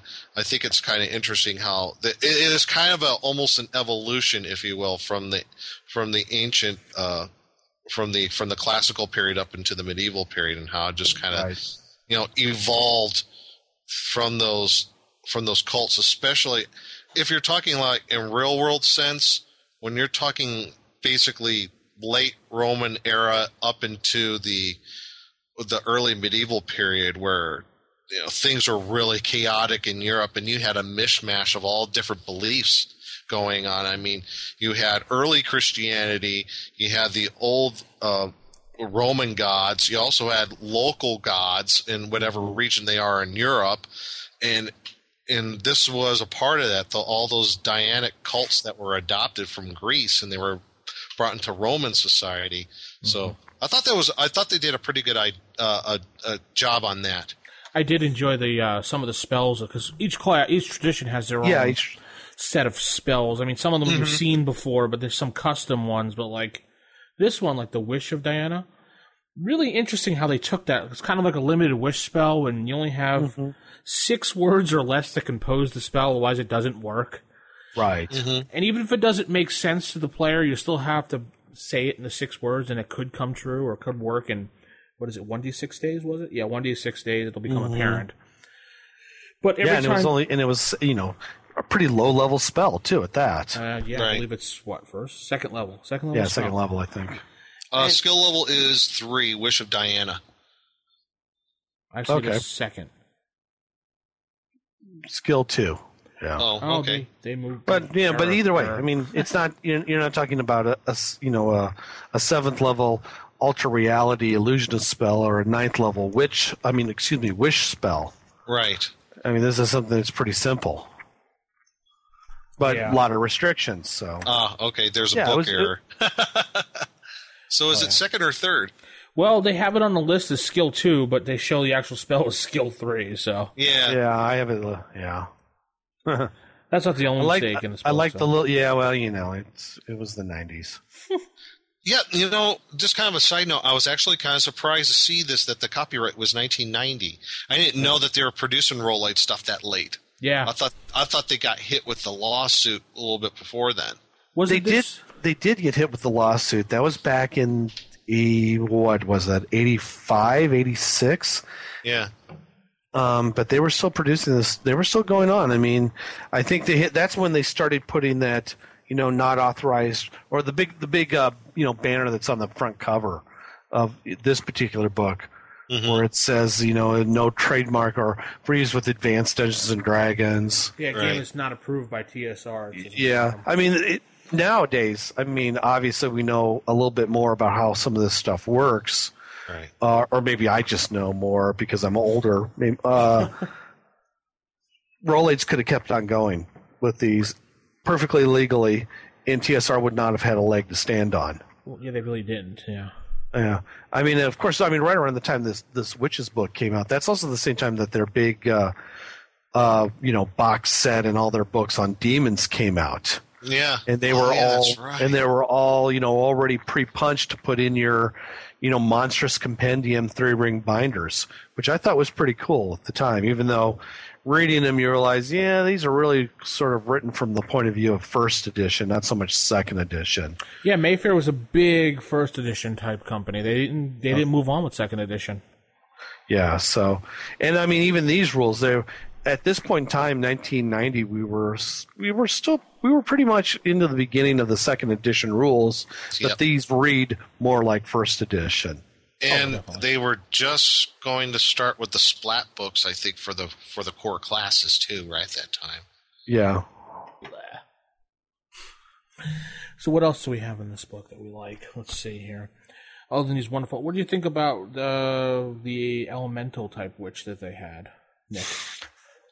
Those were kind of interesting. I like the elemental witch. I like the idea of pulling together different sort of elemental powers. The trouble I had with it is like, okay, so you got an elemental witch, and maybe this is just me. I always try to think of it as what if I'm a a human being in this time trying to figure out what do I want to be when I grow up, and if I want to be, how do I know what the difference between an elemental witch is and a druid? Or how do I know the difference between what an elemental witch is and an elementalist wizard? I guess it would be, was I accepted to the right school or things like that? And I think in terms of playability is, what was the difference? How did I know which one of these, would it make more sense to have one elementalist class then that made more sense and then combined all the powers of, all the above or something? Or maybe I was putting too much thought in it. To me, it seemed like it was a bit redundant to some things we had already seen. I also felt the same way about the voodoo stuff. I mean, in a way, I'm like, wait, don't we have the witch doctor anyway, kind of outlined in the DMG? But, I mean, I guess what you could look at that chapter is maybe an expansion on that. You could borrow some stuff from it. I guess that would be cool. Just think you can use it maybe expand upon the shaman for some of the classes. I would use it for that at least, a voodoo class. That's what it kind of reminds me of. Well, with me with the voodoo in particular, I like the voodoo class, or excuse me, the voodoo tradition. But I couldn't help but thinking, it's like, well, the trouble with this is that voodoo in the real world is a very specific thing. And it's a mixture of two different kinds of beliefs. why then is a voodoo tradition part of the witch and saying not part of the cleric? Right. Yeah. I mean, at this point, and that's something I've always struggled with myself. I mean, is one person's witch is another person's cleric. One person's god is another person's demon. True. So when you when you have a world where you've got all this gods and demons and everybody fighting it out, pretty much real time, how do you know what's going on? Why is this person over here a witch, and why is this person over here a cleric, and why is this person over here a wizard? Other than, well, I roll a d4, I roll a d6, and this other person rolls something different. Well, for hit points. Well, okay, that's great, from that point of view, and it's great from the point of view of me wanting to play, but I try to think of these things probably, again, too much in terms of naturalism. How did they occur? What happened? With the Dianic witches, I see it. With even the classical witches, I see it. The Wicca, okay, we're fudging the lines a little bit here. Voodoo, all right, I have to bend some reality to make these things work. I like them though, and I guess at the end of the day, I went with I like it. So I went ahead and I had some voodoo witches even in my own game. Oh, it's definitely an interesting class to take a look at for an NPC to throw in your game. I don't think I'd let a player use it, though. No, I don't think I've ever let a player use it either. I mostly the fairy, the classical, witches. I mean, I can see where the fairy work out. I mean, if we Sure. You can even say, well, witchcraft was invented by the elves. Oh, okay, well, that's what a fairy tradition is. Okay, then why do we have a classical tradition then? Oh, well, I don't know. Maybe they just happened that way, I guess. Well, the two things I think we already said this, but I thought, again, I'm looking at it, really stood out to me. It's like, why is it in the book? Well, they tried to throw the Golden Dawn stuff in there. Yeah. I'm like, why in the modern? And there was like a one on Golden Dawn, which is anybody who isn't familiar with the history of witchcraft and occultism. There was the Golden Dawn lodges, I believe, that were in England. Yeah. And they had that sort of type of quote-unquote witchcraft going on. It was like late 19th century. Yeah, right. Maybe in the early 20th century. I thought it was kind of out of place in that book. In the book here. Did. I felt like this was more of kind of a Call of Cthulhu kind of thing, and less AD&D. I was pretty heavy during second edition. I was really heavy into Ravenloft, and that second edition is actually the game I say that I played the least but ran the most. Because I was in college at the time, and I didn't have anybody I would drag into playing. Usually, guys around the dorm rooms who either had passing knowledge or didn't know anything at all. I was like, all right, well, I'll run. That'd be cool. Yeah. So I was the one who was always running things. So I would use the Golden Dawn in Ravenloft because there they work. I mean, obviously, somebody like Aleister Crowley, if he was around today, he would be, he would be a multimedia megastar, and he could act just as evil as he did back then, and people wouldn't even blink an eye. But part of Crowley's, personality was, he's doing all these things, and it's, it's so blasphemous and it's so bad. He was like, honestly, he was Kesha of the 1890s. Yeah, a lot of it was just. It was he was really a charlatan. Exactly. And that's cool and all, and I can see where I could use that, but, as a class, okay, what is the Golden Dawn? Well, Golden Dawn is probably closer, to a wizard class. Why, what's to say we can't say the Golden Dawn is not a witch tradition, but more of this is advanced studies at some magic school. Mm-hmm. I guess... I'm sorry.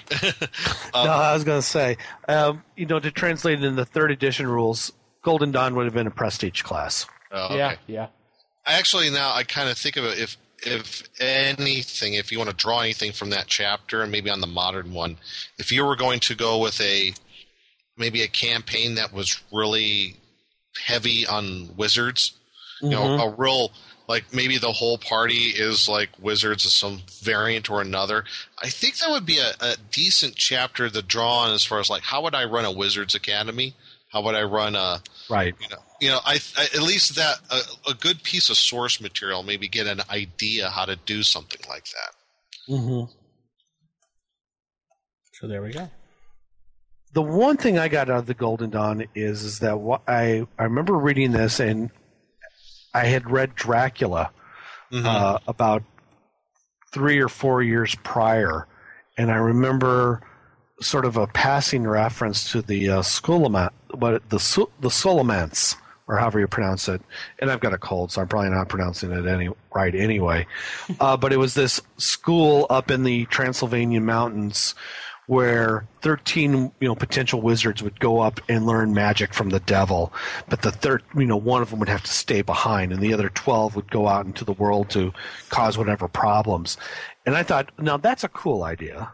Mm-hmm. That's something you could do, and I could retrofit this into something like that. So these are wizards, but they have all this extra, powers too, because they went, to the evil version of Hogwarts. Though we didn't know about Hogwarts back then. Actually, that's a great game, a great adventure game for like a Buffy game. Yeah, exactly. So, it just you've got these 12 wizards that are going around, and like, well, maybe, or if you were the characters. You got 13 characters going to go through. Which one of you is not going to graduate? That could be a whole game in and of itself. Maybe something from Malcolm's Witch Girl's Adventures, taken to a very extreme level. Have you seen that game? I don't know if I'm pulling that one out of thin air. No, I've never seen that one. No. One of my friends, he's got a game, Witch Girl's Adventures. But it's kind of like it's based off of some comics that he had done. And it's magic school. You're playing teenagers going to magic school. Okay. So it's kind of fun. It's I don't want to say it's necessarily a kid's game, but it's aimed probably more to a kid audience than it is, let's say, Call of Cthulhu is. Mm-hmm. That'd be kind of cool. Yeah, 13 going. Which one has to do with like them fighting for everything? Yeah. Get a whole Hunger Games thing going on. That's right. Yeah. Magical Hunger Games. There you go. That'd be awesome. I don't know. I was trying to think of a way to get Hunger Games into type of a game type, but I don't think it would really work, honestly. I can't see it happening. Anytime I see Hunger Games, though, the only thing I can ever think of what would work for the sort of the dystopian world is something along the lines of all flesh must be eaten. Yeah, true. Although I'm sure there's other probably better dystopia games out there than that. Nick, you said you also have pulled out some Dragon magazines as well? Yeah, I also found that there was a couple of issues of Dragon magazine way back in the day that addressed having the witch not just as an NPC class, and there was the first issue of Dragon magazine number 43. So pretty early on in the Dragon magazine run, there was an article done called The Witch, and I think it's also Invest a Dragon Volume 1. Yeah. So you could find that there. But there was also, later on in issue 114, there was The Witch, and basically it revised the one out of Dragon in Dragon Magazine 43. So it just kind of revised it, upgraded it. So I thought, and I think again, it's only an NPC class according to the AD&D rules. Doesn't mean you shouldn't have to keep it that way, but I'm looking at the Witch, even written in these Dragon magazine articles. I can see why it could be just as an NPC class, because it could be pretty darn powerful. Just the different mixes of, you're drawing from like magic users, druids, and clerics from their different spell types, and it makes a rather interesting, and I guess in the hands of a player, pretty darn powerful class. Yeah, the Dragon 43 one is interesting. I mean, like you said, obviously the class is really powerful compared to, let's say, a similarly leveled druid or wizard. I mean, you get these high secret order spells that only witches know how to use, and you get the ability to use all sorts of poisons and potions and filters and things like that, which I thought was very interesting. I think actually the gem of this particular article is this little sidebar, really, by Tom Moldvay. Yes, talking about the what real witch. Yeah, what it should be. And I go back and I look at that every so often, thinking, all right, so it's a good breakdown of what he felt a witch should or shouldn't be in a D&D game, given what we know about it today. I mean, I don't remember when this particular issue was out. I think it was 1980, November 1980.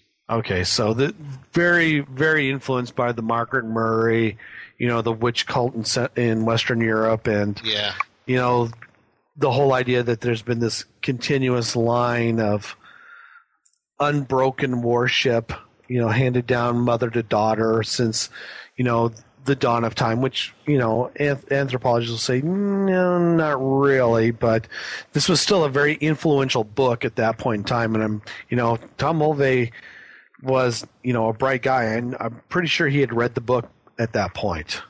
And there was enough of what he's talking about here to lead me to believe that he had. But he still, I thought, brought up some very good points about, well, how do you pull this off in a D&D game? What is it that you need to be thinking about?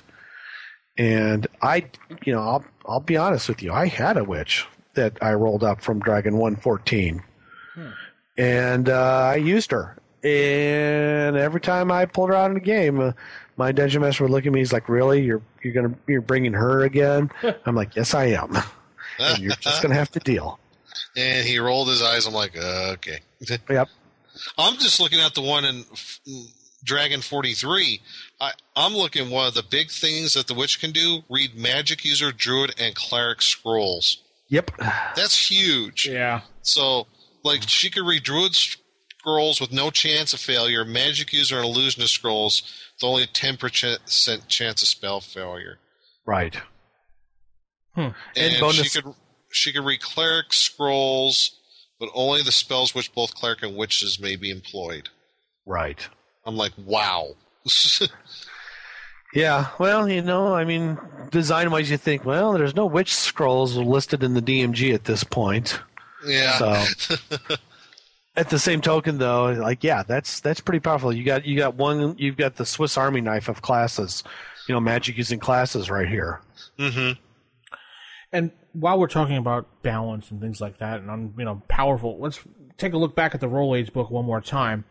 And with each tradition, I've noticed that they put in there that the APL or the appeal in there. Did you notice that, guys? The APL for each tradition, like how much they worshipped or did things for their gods. That's the chance that their spells would actually work or function correctly. Mm-hmm. So I think that was kind of a cool way that they did to kind of balance the classes out to make them not too powerful. But I don't know if it was really fair 100%. If a player was playing with it, I don't think it would be kind of fair to a player. Granted, it really wasn't meant for players. And it would also depend on how the stickiness of the DM too. Yeah. I mean, how much are they going to make the player do this stuff? I mean, half the time we didn't even track encumbrance. Yeah. I didn't. And I'm thinking it's like, my cleric, he prayed last night. Sure he did. He's got that heal spell. All right, he did. So we're good to go. Hey, let's get back to killing monsters. Yeah, my game is kind of just the cleric says, "Listen, this is how it's going to be every night. My guy prays before his watch or whatever." There, that's right. Done. Whatever, done. I think, though, I mean, when I had actually, and I think I've rolled up a character for every witch publication that ever came out and tried them out just to see what they were like. I did go through all of that stuff just to see how onerous it would be on the character, and in truth, it didn't turn out to be that much. No, you still ended up with a character class that was pretty powerful. I mean, with the Roll Aids book, the experience points needed are still far less than what you need for the wizard, and you still get 9 spell levels. So you get somebody who's probably closer in advancement to that of a cleric for all the benefits of having a wizard. Well, yeah, it sounds like great. It sounds like a bonus. I mean, eventually, just eyeballing these experience points here, and going back on memory, it does pick up. I think right around 15th level or right around 13th level there, it starts getting to be you have to have more experience points per level than the wizard does at the same level. But at that level, who cares? Yeah. I mean, you're already throwing around, 7th level witch spells and are on track to get 8th and 9th. You've already left your cleric friends behind. You can still do some minor healing. You've lost the ability to turn undead, but you've picked up other things and to replace that. Mm-hmm. And at that level, who cares if you can turn the undead when you can hit them with a spell and kill them. Exactly. Turn undead's cool when you're first level. Oh yeah, definitely. Oh yeah, that's why my first class was a cleric. Fighting my favorite class. Yeah. I get to hit things, I get to use spells, and I get to scare away the undead. What's not to cool is like? that? Yeah, exactly. All those years of watching Hammer horror films taught me that this is the class I need to be. Mm-hmm. So what more can we say about witches today? I don't know. On just a little more on the book. The Animalistic, yeah. Yeah. I'm like, again, another way to pull source material. I didn't really agree with, I thought, well, we already have the shaman. Right. In the DMG, but this is a good place to pull some ideas from. At least to expand maybe the spells the shaman can use. And yeah, that's exactly what I always did with it anyway. I don't think I ever used an animistic witch myself. Yeah, I mean, it just seemed too much like a shaman, like you said. Right, yeah, that's what they basically are. And, we talked about the elemental witches and doing the elemental magic. We talked about their Durinai. Well, there's one thing we can say about this book is that they have a nice little disclaimer on the back. Yes. At the very bottom. Nothing in this book should be construed as representing any current practice or belief. Yes. Yeah. I don't remember this book coming out. It's weird. When I saw this, I'm like, oh, wow. This is kind of new to me. I actually remember when this came out. I was at Castle Perilous in Carbondale, Illinois, had just opened up. And now they're one of the big, game stores down in the area, down there. And I was in college at the time, and I saw this. I'm like, how the hell did I not know something like this was coming out? And I grabbed it, and I was like, oh, this is fantastic. And I still have my copy of that, and of course I still have all my all my Dragon issues.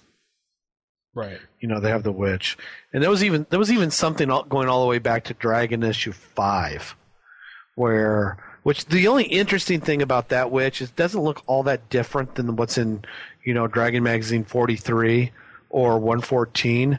It's the claim, and I don't know how true this is.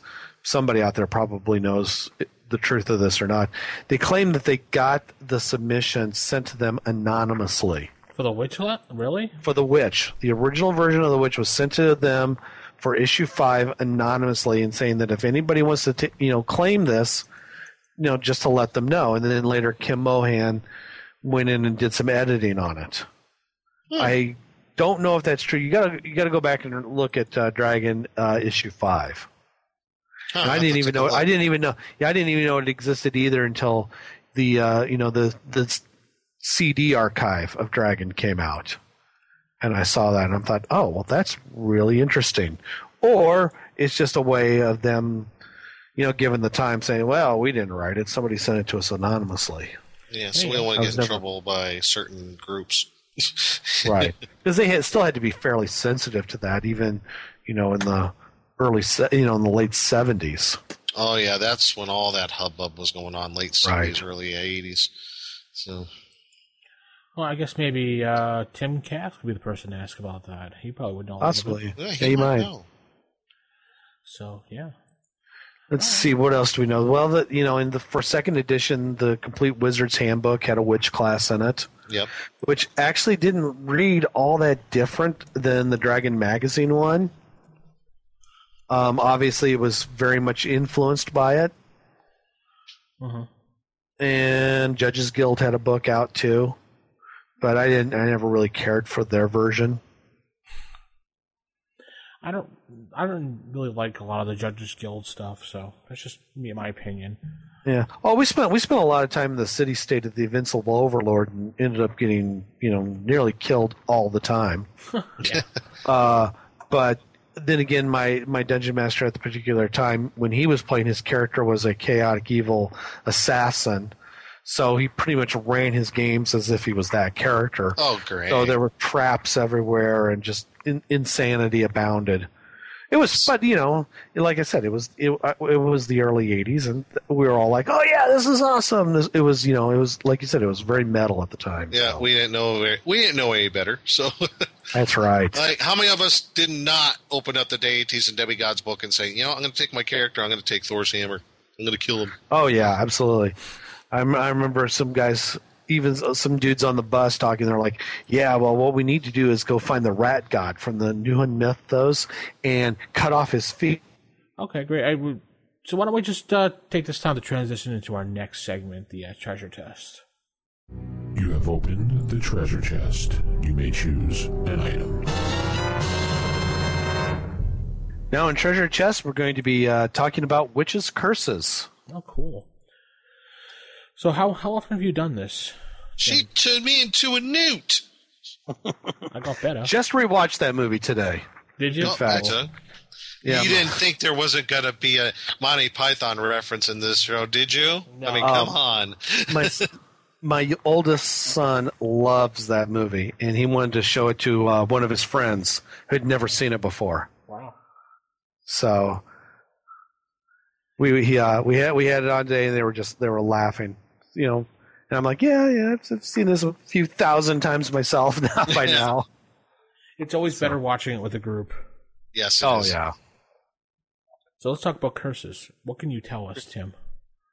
So curses. Probably the most underused aspect of any witch class I've ever seen. We get lots of spells, and I always want to open it up and look to see what they have for a curse. I mean, in regular good old fashioned D&D, it's usually a third level spell. At least that's the way it was still, third edition and on, earlier. Mm-hmm. And usually, what do you get for a curse? Oh, bestow curse spell. Yeah. It's like, that's fine and everything, but there really should be more meat to it. I mean, this is evil, casting the evil eye, curses, baleful polymorphs. These are the things that we, think of when we think of witches. Mm-hmm. And usually you don't see a lot. I mean, even if I went through the witch book here from Mayfair, I don't even remember if there's any particular curse spells that jumped out at me. No, maybe the only thing I saw that was traditional to witch would be the love spell or the love potion spell. That was the closest thing to a traditional witch I saw. So I mean, even now, sure, you can. What I did I did a D20 witch book years and years ago, and for the bestow curse spell, I listed the spell there, and I'm like, this is the basic spell, and then I did about a page of things that you could use as a curse. So instead of making each one an individual spell, I made it one spell where the witch gets to choose what the curse is going to be. Oh, so, okay. Curse of Ugliness. So you get a -2 on your charisma rolls, or you get, a -2 on any ability check. You just have to stay, when you're doing the cursing, you have to say that this is what it is. Or turned into a newt. Turned into a newt. But you can get better. Mm-hmm. I think what I was thinking of is the Stephen King book / movie Thinner. Oh, where the gypsy curses the guy. Oh my gosh, yes. And I'm like, that's the way curses are supposed to work. Oh yeah. I mean, it's not something that I think. Obviously, in a game you want to, and it's an NPC witch that they're fighting. you'd like the curse to take effect immediately. Like, curse of clumsiness. Every roll you make from this point forward is going to be a 1. Which probably is more powerful than a third level spell, but maybe a -10 on all your combat rolls. Yikes. But then think of the other things you could do with a curse, like even lycanthropy. Yeah. I mean, something minor. It's like, not full-blown lycanthropy, because I think there's actually a 6th level spell that does that. Yes, you have the curse of the werewolf. That's right. So, it happens, it's something that happens more over time. It depends, I guess, on how you see what you see the characters doing after this encounter. And if you're playing a witch, you obviously don't want to send some curse up that isn't going to affect this, person 6 months later or even 6 hours later. You kind of like to affect them right now while they're swinging, large hunks of metal at you. Mm-hmm. But Thinner was like, as you mentioned, though, that book and the movie, it's kind of, I guess, realistically, when a witch bestows a curse, the curse isn't necessarily readily apparent. Right. It, like, slowly comes over time that the curse makes itself manifest. So, but I could see, like, in a game mechanics standpoint, yeah, you're right. It's like you want the curse to have immediate effect. I've used the, I don't know if you both are familiar with the Warlock movie that came out in the 90s. Oh, yeah. I'm sure. Gillian Sands. Yeah, I've used that curse that he used on the actress when he took the bracelet from her and she kept getting older by the day. Yeah. I've done that to PCs, just a toy with them as well for a curse, just to see how they reacted. It was kind of an interesting one. Yeah, the long-term ones work better if it's an NPC affecting the PCs. Mm-hmm. If you're a PC witch, though, you want your curses to have a little bit more immediacy to them, I think. I can imagine a party say, they have the witch do her curse, and they say, "What'd you do to him?" "Well, in about 6 months, you'll see." Yeah, exactly. What do you mean 6 months? We need something to happen like now. Oh, it happened now, but 6 months from now. Great. Yeah. Well, and I think that even goes beyond system too, because consider the Buffy game or Ghosts of Albion. Mm-hmm. If I want to do a curse and it takes that long, well, then naturally I would say, well, maybe that's actually a lower power level of the spell. And if it's something that takes place now, the power level's a lot higher.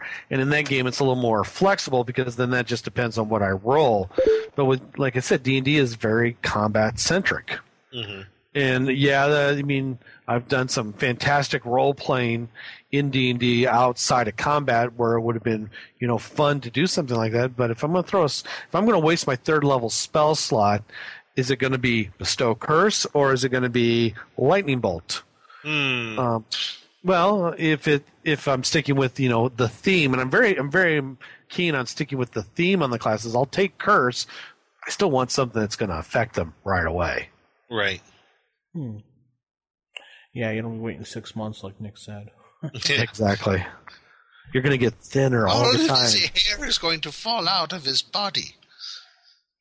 Well, I guess it could be kind of neat to do the whole old age thing on a key NPC in the DM's game, and watching him freak out and having to beg for his life as a player. But why not? Yeah, the other thing that I've actually considered doing is that a curse is actually the word any evil witch uses to describe almost any spell. So that a curse is a generic term for evil spell. Oh, okay. That's sort of, I think, probably bending the idea a little bit. And it sort of gets rid of the need for the third level, again, bestow curse spell. Of course, somebody's going to look it up and say, oh, it's second level, and you're going to start getting all the emails and everything. And we love that. It's great. Yeah, blowing all my credibility here when I could easily pull a book down and look it up. Well, your credibility's blown. You're on the show anyway, so it just blows anybody's. I wouldn't worry too much. Not many of the fans are 3 and up edition fans here, so yeah, you don't have to worry. Exactly. I think it's the third level though in first edition as well. And I'll readily admit that I say this all the time. Second edition is the forgotten edition of D&D. I'd like to forget it. Yeah, I mean, I have the second edition. It didn't seem to have the charm that first edition had. And it certainly didn't have the presence that third edition did. Mm-hmm. Well, you have the cleric spell Bless that you can reverse into Curse, so right. Yes. You can toy with that. That's a first level, Yeah, you can toy with that as a DM, so. That's true. I mean, you could do that. You could definitely do something like that and I think that the most you get out of that's a -1. Yeah. Yeah, it's a -1 to saves and to hit, I believe. As a DM, I think you can adjust it by making like a curse, and you can do like a major curse and a greater curse and things like that if you want to make up your really, really great curse. Really, really bad curse. Shut up, Nick. Yeah, the witch in the Pathfinder game. Yeah. Actually does quite a bit of that, and they call them hexes. Oh, that's a good idea. In that, so I think, but I've got some problems with the Pathfinder witch. Okay. It's like the one thing that they don't do in that game is there's no covens, or you can join a coven, but it's got to have a hag in it. I'm like, well, that's fine and everything, but what if I'm a chaotic good, witch who spent most of her time in fairy? Well, you're out of luck. I'm out of luck, I guess. So too bad. Yeah, I think that's probably the other thing you don't see too much of in terms of playing. It's like, well, witches are known to be in covens. Well, we're not so much where are the rules for covens, but where's the role playing for the covens? Right. They do speak about in one of the traditions in the Mayfair book. I think it's the Deanna. It's under the medieval section. Yes. Yeah, they talk about covens and how that works with the officer and everything. I thought that was kind of neat. Yeah, that's kind of cool, and that works great if there's more than one witch in your group. But if you're only playing, one character, I mean, I'll sometimes let my kids play two characters because it's just the two of them. Mm-hmm. But if you gotta have the right group. That's what it boils down to. But that's a cop out. That's the answer to everything, really. You gotta have the right group. Yeah, true. Well, I guess you could do it. I mean, when I played some third edition, I remember one of my characters was just trying to become one of the Harpers, so, I mean, the DM accommodated that, so it's kind of the same thing, Secret Society, Coven, Mm-hmm. Yeah. And that puts another role-playing aspect on it, too, because the Coven has its own motivations. Oh, yeah. So they're probably passing on information to the witch that's in the group and say, well, you have to do this and make sure the party doesn't do this. Yeah, exactly. Ooh. Nick with the plot. And undercode. Yeah. Me, known as the lazy DM.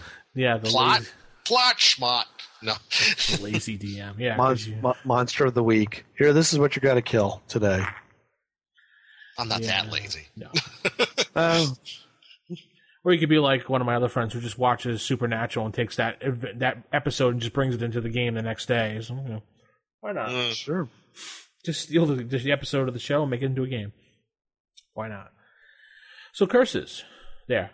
I'm going to curse. Curse. Haha. Yeah, there you go. Something we don't do on this show is curse. We're good. Yeah, damn it. We don't curse. Nick. Okay, I guess on that note, we're going to have to watch a PG rating or something. Yeah, we're family rated. We're a good podcast. You can listen in the office. You can listen at home with the kids. We're good for that. We try to keep it that way because, all ages should be able to play the game, and it should be accepted everywhere. It shouldn't be shunned in the corner. There's enough podcasts that are obnoxious throwing F-bombs around. We don't need to be that. That's true. It's a gimmick. We don't need it. Listen to Thacko's Hammer. You can hear Corey do it every other word. Well, not every other word, but close enough. Every third word. Yeah, every third word probably. Anyway, we love Thacko's Hammer, our sister podcast. Yes. Cool. For the edition that was kind of forgotten. Well, as Glenn, that's right. Yeah, as Glenn calls it, the redheaded stepchild of podcasts. So, anyway, Tim, we thank you for coming on the show. Hey, thanks for having me. I really appreciate great it. having you on, Tim. Great insight on the stuff on witches. Why don't you give yourself a few little plugs? Tell people how they can follow you. Sure. What's coming out. I know that Vince. I know that you're a huge fan of Holmes Basic. Oh yeah. And I have a basic witch book out. Oh really?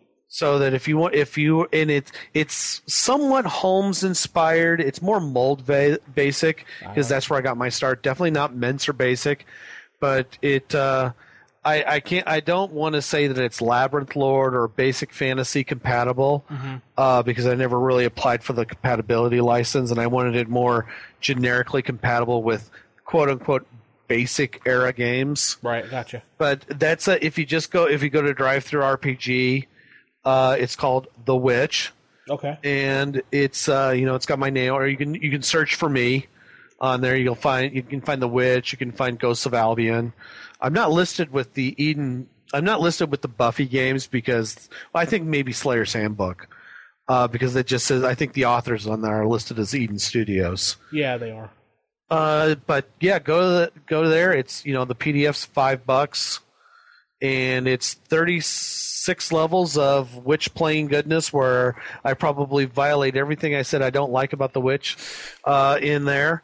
But I've got that, and I think I've got like 300 spells. Oh, wow. All right. In it, too. And it's basically stuff that I've been picking at over the years. Like I said, I've been writing since forever, and I just hold on to it onto my hard drive, and every so often I'll pull it out and polish it up and stick it up there. So that's out now. That came out in October, and I'm pretty pleased with it.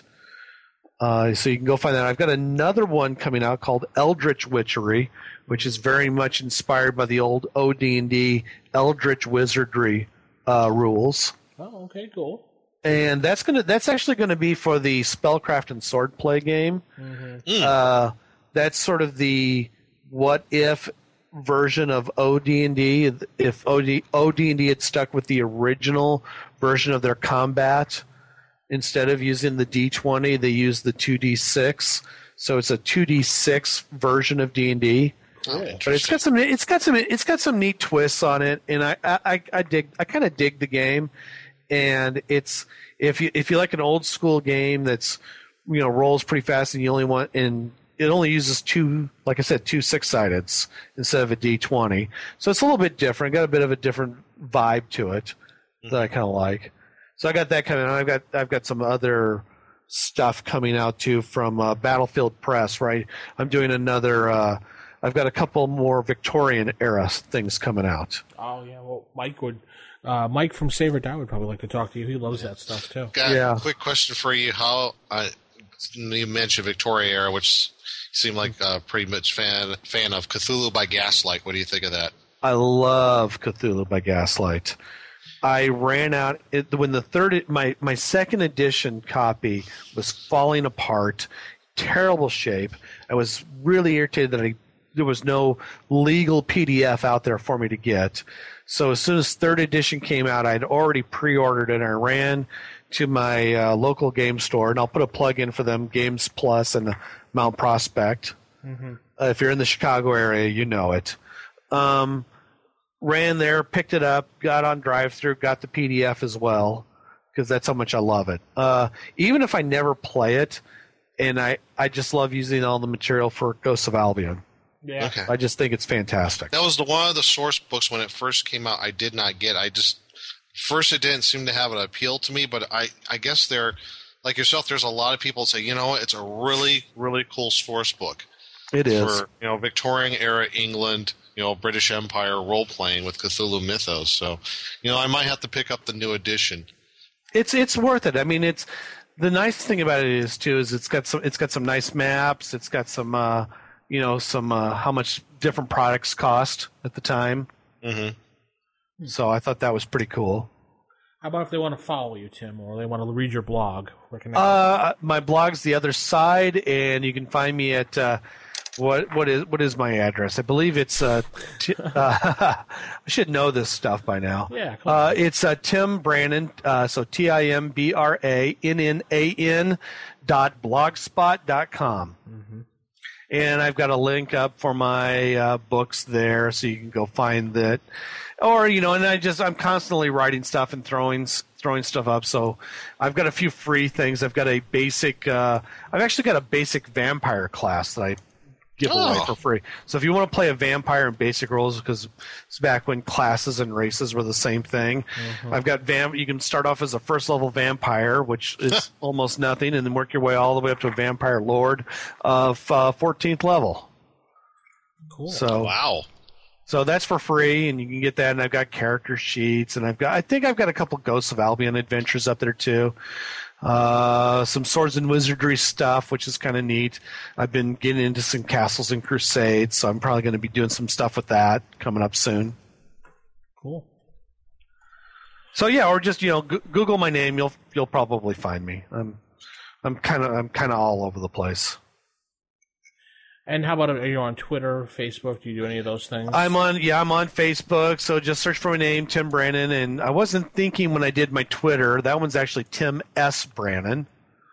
So it's just the same, Brannan. And I'm on Twitter. I'm not very active on Twitter, I'll be honest with you, because I haven't figured out. I keep thinking that, well, I post it to my blog, and then I post a link on Facebook, and then if I post a link on Twitter, people are going to start thinking that I have nothing better to do than talk about myself all day. But I'm on Twitter as well, and I'll retweet some things. I follow a few people that I think are pretty interesting on there. Gail Simone always has something pretty clever to say, the comic book writer, and yeah, I'm on Facebook as well. So you can find me there. You have a lot of stuff for the Buffy game on here as well. I'm looking at your website. Yeah. Anybody wants to get into that, great game to play. It's fun, quick and easy. I played a lot of Buffy, and I played a lot of Witchcraft back in the early part of 2000. So a lot of the things I write for the Witch, I'm actually even pulling from sort of that. Oh, okay. Cool. All right, so I guess we're going to have to say goodbye, and we thanked him again. And yes, don't get turned into a newt. That's right. Get better. And as always, if you have a chance to come back, we'd appreciate you stopping by again. So great, I'd love to. Excellent. So I guess we'll say this is Vince for Nick saying keep it original, keep it old school. Good night, everybody. Good night, everyone. Night, thanks so much.